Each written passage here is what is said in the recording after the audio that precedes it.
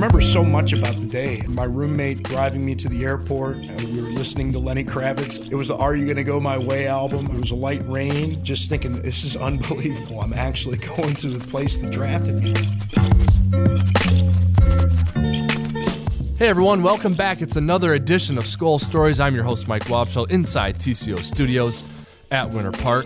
Excited to bring you an episode of Skol Stories tonight that includes former Vikings running back Robert Smith. We had a great conversation with him earlier in the year, and we're going to share it with you tonight. He was always a fan favorite, a very productive member of the Minnesota Vikings, a member of that 1998 team that so many of you remember. But before we take a stroll down memory lane with Robert Smith, let's talk about this current Minnesota Vikings team. Another victory on Sunday for the Vikings. They beat the Washington Redskins 38-30, fresh off their bye. 5 straight wins for your Minnesota Vikings. They climbed to 7-2. They maintain their spot atop the NFC North standings. The Green Bay Packers and Detroit Lions feverishly chasing the Minnesota Vikings. They both won last weekend as well, so it's going to set up a really exciting finish to the 2017 regular season, and really an entire NFC that right now is wide open and has a lot of teams with really good records. So lots of fun right now in the NFC, and the Vikings are right in the thick of it thanks to this 5-game winning streak. And how about Adam Thielen? Continues to star week in and week out. 8 catches, 166 yards on Sunday against the Redskins. That included a 7-yard touchdown. Adam Thielen had himself a day. That's the current team. Let's talk about some teams in the past, and we're going to do that with Robert Smith. We're going to get into his days as a Viking later on in Skol Stories. But in the first part of the conversation, we're going to talk to Robert Smith about his days at Ohio State and his days running track, not just playing football. Robert Smith, one of those guys who's just good at everything. So we talk about that and so much more with Robert. Take a listen. I don't know when for you it hit you that you were going to play Division I football, but whenever that was, or maybe even before that, were you Ohio State all the way? No, I never watched college football until I started to get recruited. So this is sophomore year in high school. Really junior year in high school, because sophomore year was when I started to play varsity and then started to get recruited.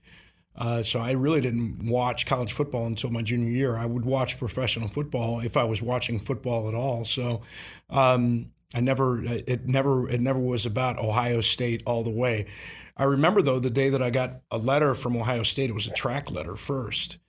And I remember going and finding my brother he was at the same school and showing him the letter. So it was pretty cool in that way. But it definitely wasn't Ohio State all the way, because I didn't grow up in a house that was watching Ohio State football. You know, you get so many people who went to Ohio State, are fans of Ohio State. They're very prideful in that this is their team and their program. Do you recognize that? Do you feel that same way? And just talk about the Ohio State experience for people. Yeah, well, it's changed a lot for me over the years, because I think, not growing up around it was almost that I was more focused on the task of becoming the player as I was thinking about the tradition. It's interesting that the state track meets were held there at Ohio State Stadium. Then the track was around the football field. It isn't anymore. But you would be in there and you'd look up, and of course for track meets it's not completely full and it's not an Ohio State crowd. And experiencing that for the first time, it was pretty overwhelming. But even then, I don't really think that I understood just how broad the appeal was and how deep the connection was until I got away from Ohio State, and you start traveling the country and it's just everywhere. Ohio State has more than 700,000 alumni. The pride that I feel, it's just so different when you experience it away from being a player, when you're not focused on being a player. But I definitely understand now exactly how deep it goes. And the track connection for you, can you talk about that, like your history of track, how that started, what you were good at? Yeah, well, they're pretty different. Track it's a very elite sport, and I grew up watching Carl Lewis. I remember watching the battles between Carl Lewis and Ben Johnson, watching those with my brother, and my dream was always to be an Olympian. So I thought that I'd be a sprinter or maybe a long jumper at that point. And then, as I got into high school, was nationally ranked and things like that. But, it is such a high level elite sport. I ran it in college as well. I wasn't jumping anymore then. And, it sounds funny to some people, but I didn't have the foot speed for the 100 and 200. I was a 400 guy. And so I ran the 400 primarily. And actually must have been about 40 or 50 days after I got drafted by the Vikings, participated in the 4x400 down at Tulane in the NCAA meet, and we won the 4x400. We beat Baylor that year. So, and I had qualified for the Olympic trials in the 400 right before my last year at Ohio State. But again, it's such an elite sport. I might have been top 20, 25 in the world, but that wasn't even good enough to make it into a final in the Olympic trials here. So I didn't even go. I just prepared for my last season at Ohio State to play football. What do you remember about being drafted in your rookie season? Oh, it was amazing. I had sat out my sophomore year at Ohio State and was thinking about transferring. So I went out and I visited USC and I visited Denny at Stanford. And so that's how I met Denny. And on draft day, it was funny. I remember that like in the 12 to 15 range, not 12 because that was where Jerome Bettis went. I think it was like 14, 15, 16, something like that. I had heard, I can't remember who the teams were, had some interest. And when I didn't get drafted then, I turned it off. I mean, it's nerve-wracking. It took me 2.5 hours to get drafted, I think, at position 21. But I turned it off, and I was watching Ren and Stimpy when Denny called. I pick up the phone, and it's Denny, and he's like, "Hey, Robert, how you doing?" Like, "I'm good, Coach." He said, "Well, I let you get away once. I'm not going to let it happen again." So, wow. Yeah, it was amazing. And I remember, I remember so much about the day. I remember my roommate driving me to the airport. We were listening to Lenny Kravitz on the radio. I remember it was the "Are You Gonna Go My Way" album. I remember "Believe" being the song that we were driving to. It was a light rain. I remember sitting on the plane and just thinking, this is unbelievable. I'm actually going to the place that drafted me, because it's such a big moment in your life. And, coming up here and just the fanfare. And then, my rookie season, it was tough for me because I didn't get a whole lot of action earlier in the year, and there was all the talk about first draft bust and all that kind of stuff. And then I started to get more action, started to get more comfortable. The coaching staff was getting comfortable with me, and then December 5th up in Detroit, I tore my ACL. So the first season wasn't much to talk about, and for Vikings fans out there, they know that pattern really kind of repeated itself over the next 4 years. That it was just flashes here, but injuries, and it's just something that you can't really prepare yourself for. All right, we have more to come with Robert Smith. Before we go to break, though, I want to tell you about Vikings Country. Join host Mike Musselman along with Everson Griffin at Floyd's in Victoria on Thursday at 5:30 p.m. for a live broadcast of Vikings Country. You could win some great prizes, including tickets in the Miller Lite Lounge at US Bank Stadium. Visit Vikings.com/VikingsCountry for more info and a full schedule. More from our conversation with Robert Smith coming up after the break. Please don't leave. Hello and good evening, everyone. Welcome back. You're listening to Skol Stories. The guest tonight is Robert Smith. More from our conversation with Robert in a second, but first want to tell you about the Vikings app, where you can be the first to know breaking Vikings news, access video on demand, and get ticket alerts all on your phone with the Minnesota Vikings app. Download today in the App Store and Google Play. That's one way to catch a bunch of great Vikings content. Here's another way to catch Vikings content. The Minnesota Vikings and KFAN Radio have teamed up to create the all-new Vikings channel on the iHeartRadio app.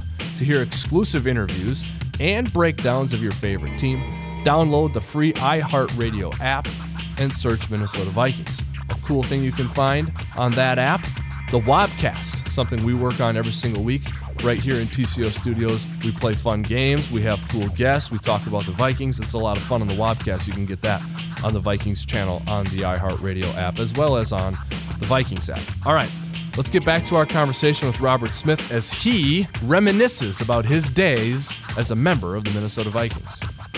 Right now, Vikings fans have a defensive identity associated with their team, but when you were playing in those late 90s, it was an offensive identity. So talk about that. What was that like playing in such a prolific attack and being one of the key cogs in a prolific attack? Well, I was happy to be healthy, first of all. It felt so good to kind of validate the draft position by Denny. He had always seen me as his guy, and I certainly saw myself that way, and wanted to be healthy to show that he was right, and that that I could be productive. So it was great to be a part of those teams, but it was just so crazy. I remember, I wasn't a big I never was a college football guy, so I didn't grow up watching college football. But I remember, in the locker room, we would see highlights and things like that. And I remember seeing highlights of Randy Moss. And when we drafted him, we already had Chris and, of course, Jake and myself. I remember when we drafted him, like, this isn't going to be fair. And I remember that first training camp and seeing him in that first practice and just snatching the ball cleanly out of the air. And you just tell. I mean, some people just look different when you see them, and they just kind of stand out immediately. And I remember talking to my friend in Cleveland in between the two practices, and he's like, "How did that Randy Moss guy look?" Like, I said, if the guy stays healthy, he's a Hall of Famer. I mean, you could just see that he was so much different than everybody else. And then, of course, when we actually started to get into the games, I mean, it was incredible. And it was a really cool feeling to know that if we were playing the way that we were supposed to, that we could go out and do just about anything. So it's a really amazing feeling because, there are times when you go through struggles as an offense, as a unit, and it seems like nothing goes right. Well, during that four-year stretch, it was like we know that even when things aren't going well, if we just kind of focus on the task, that we can get this done. You mentioned Randy, and he's obviously got a great place in team history. He was one that fans just came to really love because of the big play, element that he had, and he's going to be a Hall of Famer. You were right. So just talk a little bit more about Randy. And, you said just when you looked at him and watched him, he was different. But there was a lot of different things about him, right? And maybe that's kind of what allowed him to be so good, I guess. He wasn't a by-the-book guy. Well, I don't know that that's necessarily. I mean, he was freakishly talented. I mean, that's, we called him freak. He was just so different physically. Now, mentally, I think he got better as his career went on, and he understood the game better, and understood kind of the mentality that it took to be a teammate better. Because early in his career, it was he was a self-centered guy. He had all the attention in the world, and look, it kind of fits the mold for receivers. They always want the ball. The team concept isn't always primary in the receiver's mind, but they were all good. They were all good downfield blockers, and Randy, of course, fit into that. What did you appreciate about Chris Carter and what he brought to the field or to the team, or as a friend or a teammate to you? What were some things you appreciated about him? Well, I mean, he was the ultra competitive guy, and just. You always knew that Chris understood what it took, especially on game day, to go out and perform your best. There is that there is some value in having the mentality that I can be the guy, and I think any offensive guy that touches the ball has that. But I think Chris, whenever the ball was in the air, like it was his. I don't care how fast the guy is that's covering me. I don't care what kind of athlete the guy is. And I just remember so many times on third down, if it's 3rd and 5, 3rd and 6, you're lining up Chris in the slot. Doesn't matter where he's going. And if the ball's in the air, he's coming down with it. So, I mean, just it was really cool to kind of be around somebody like that. And you just knew, in a different way. It wasn't the athletic, smooth performer running that Randy was, but you knew you were seeing something different with Chris. He was just that kind of performer. And of course, being a Hall of Famer now, you could just tell in the same way that something was different, but it was something different about him that you saw than you saw with Randy. The 3 deep guys, the more unheralded one, I guess, was Jake Reed. Mm-hmm. But I have a feeling you would say some things about Jake that would cause some fans to be like, oh, wow, I guess he really was a valuable part of that. Yeah, there's no question about it. And Jake, I mean, he was such an incredible balance, for those two, because Jake, just about as humble a superstar as you'd ever see, a big guy, a tough guy. Jake was just so much fun to be around. Not that the other two weren't, but it was just different with Jake. And he was that guy that could rise up and make those big plays. And once again, just kind of being a part of something like that, it's such a special experience. But man, I love playing with Jake too. The final season, 2 seasons of your career, you were playing at a really high level. Your thought process to deciding to stop playing and what was ahead for you, and because we've seen some other players since you've done that retire, quote unquote, early too. And I use the term early carefully because in your mind maybe it wasn't early; it might have been right on time. So I just want to hear some of your thoughts about that. Yeah, I think it was on time, and I remember, my last season was the only season I didn't miss any games, and I still needed knee surgery after the year. And I remember thinking to myself, I'm going to be a 45-year-old knee replacement guy. And here I am at 45, and I've got both of my natural knees. And I get reminded that knee that I tore my ACL my rookie season, I also cracked the bottom of the femur, which is the thigh bone. And the surface, it's called the articular surface, which is the cartilage that, kind of runs on the bottom of that bone, became damaged in that injury, and I needed to have a microfracture where they tap on the surface on the bone to try and regenerate some of the growth of the cartilage. I believe it was after the '98 season, and then again after that final year. And it was like, there's nothing in the world that it's more important than your health, and if you'd pay anything to get your health back if you lost it, then what amount of money is worth a pretty good chance that you're going to lose it? And the line that I always used was, it's better to walk away early than limp away late. And that's kind of what went into the decision. I knew that knee was having some issues, and it would be better to walk away. I signed a 5-year deal in '98. I voided the last 2 years with performance incentives. So I was a complete free agent. So I wasn't under contract to the team, and that was important for me that I didn't have an obligation to the team at that point. That's the way that I felt about the team, and the way that I felt about Denny more specifically, that I'd want to finish out any contract that I was in. So it was a good time to walk away, and I didn't want to go play for another team. Brian Billick called me up in August of that year. And was asking me about, do you want to give it another shot? We'll send the plane down for you and wow. and have you up. And certainly if there was anybody that I would want to go play for other than Denny, it would have been Brian. But at that point, it was definitely over. Okay, and talk about Denny and Brian and why you felt that way. You gave us a little bit of the history with the recruiting in Stanford with Denny, but talk about those two coaches a little bit. Well, Brian became the offensive coordinator like 3 games into my rookie season. Jack Burns was fired as the offensive coordinator. And, I was completely new to this. It's my rookie season and they fire the offensive coordinator. I'm like, they do that? They fire coaches like right in the season like that? And Brian comes in and he talked about how it was going to be more of a collaborative process and that other voices would be heard.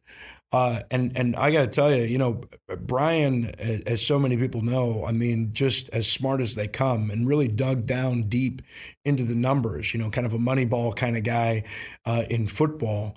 And he talked about the importance of explosive plays and how the 20-plus yard plays were so crucial to the success of drives, and how the chances of a drive being successful, went up dramatically when you had those plays during the course of a drive. Now, they're not always easy to manufacture, but it was something that I think he found a way to do by putting the proper pieces in place and by the sequence of play calling. So he was an incredible mind as an offensive coordinator.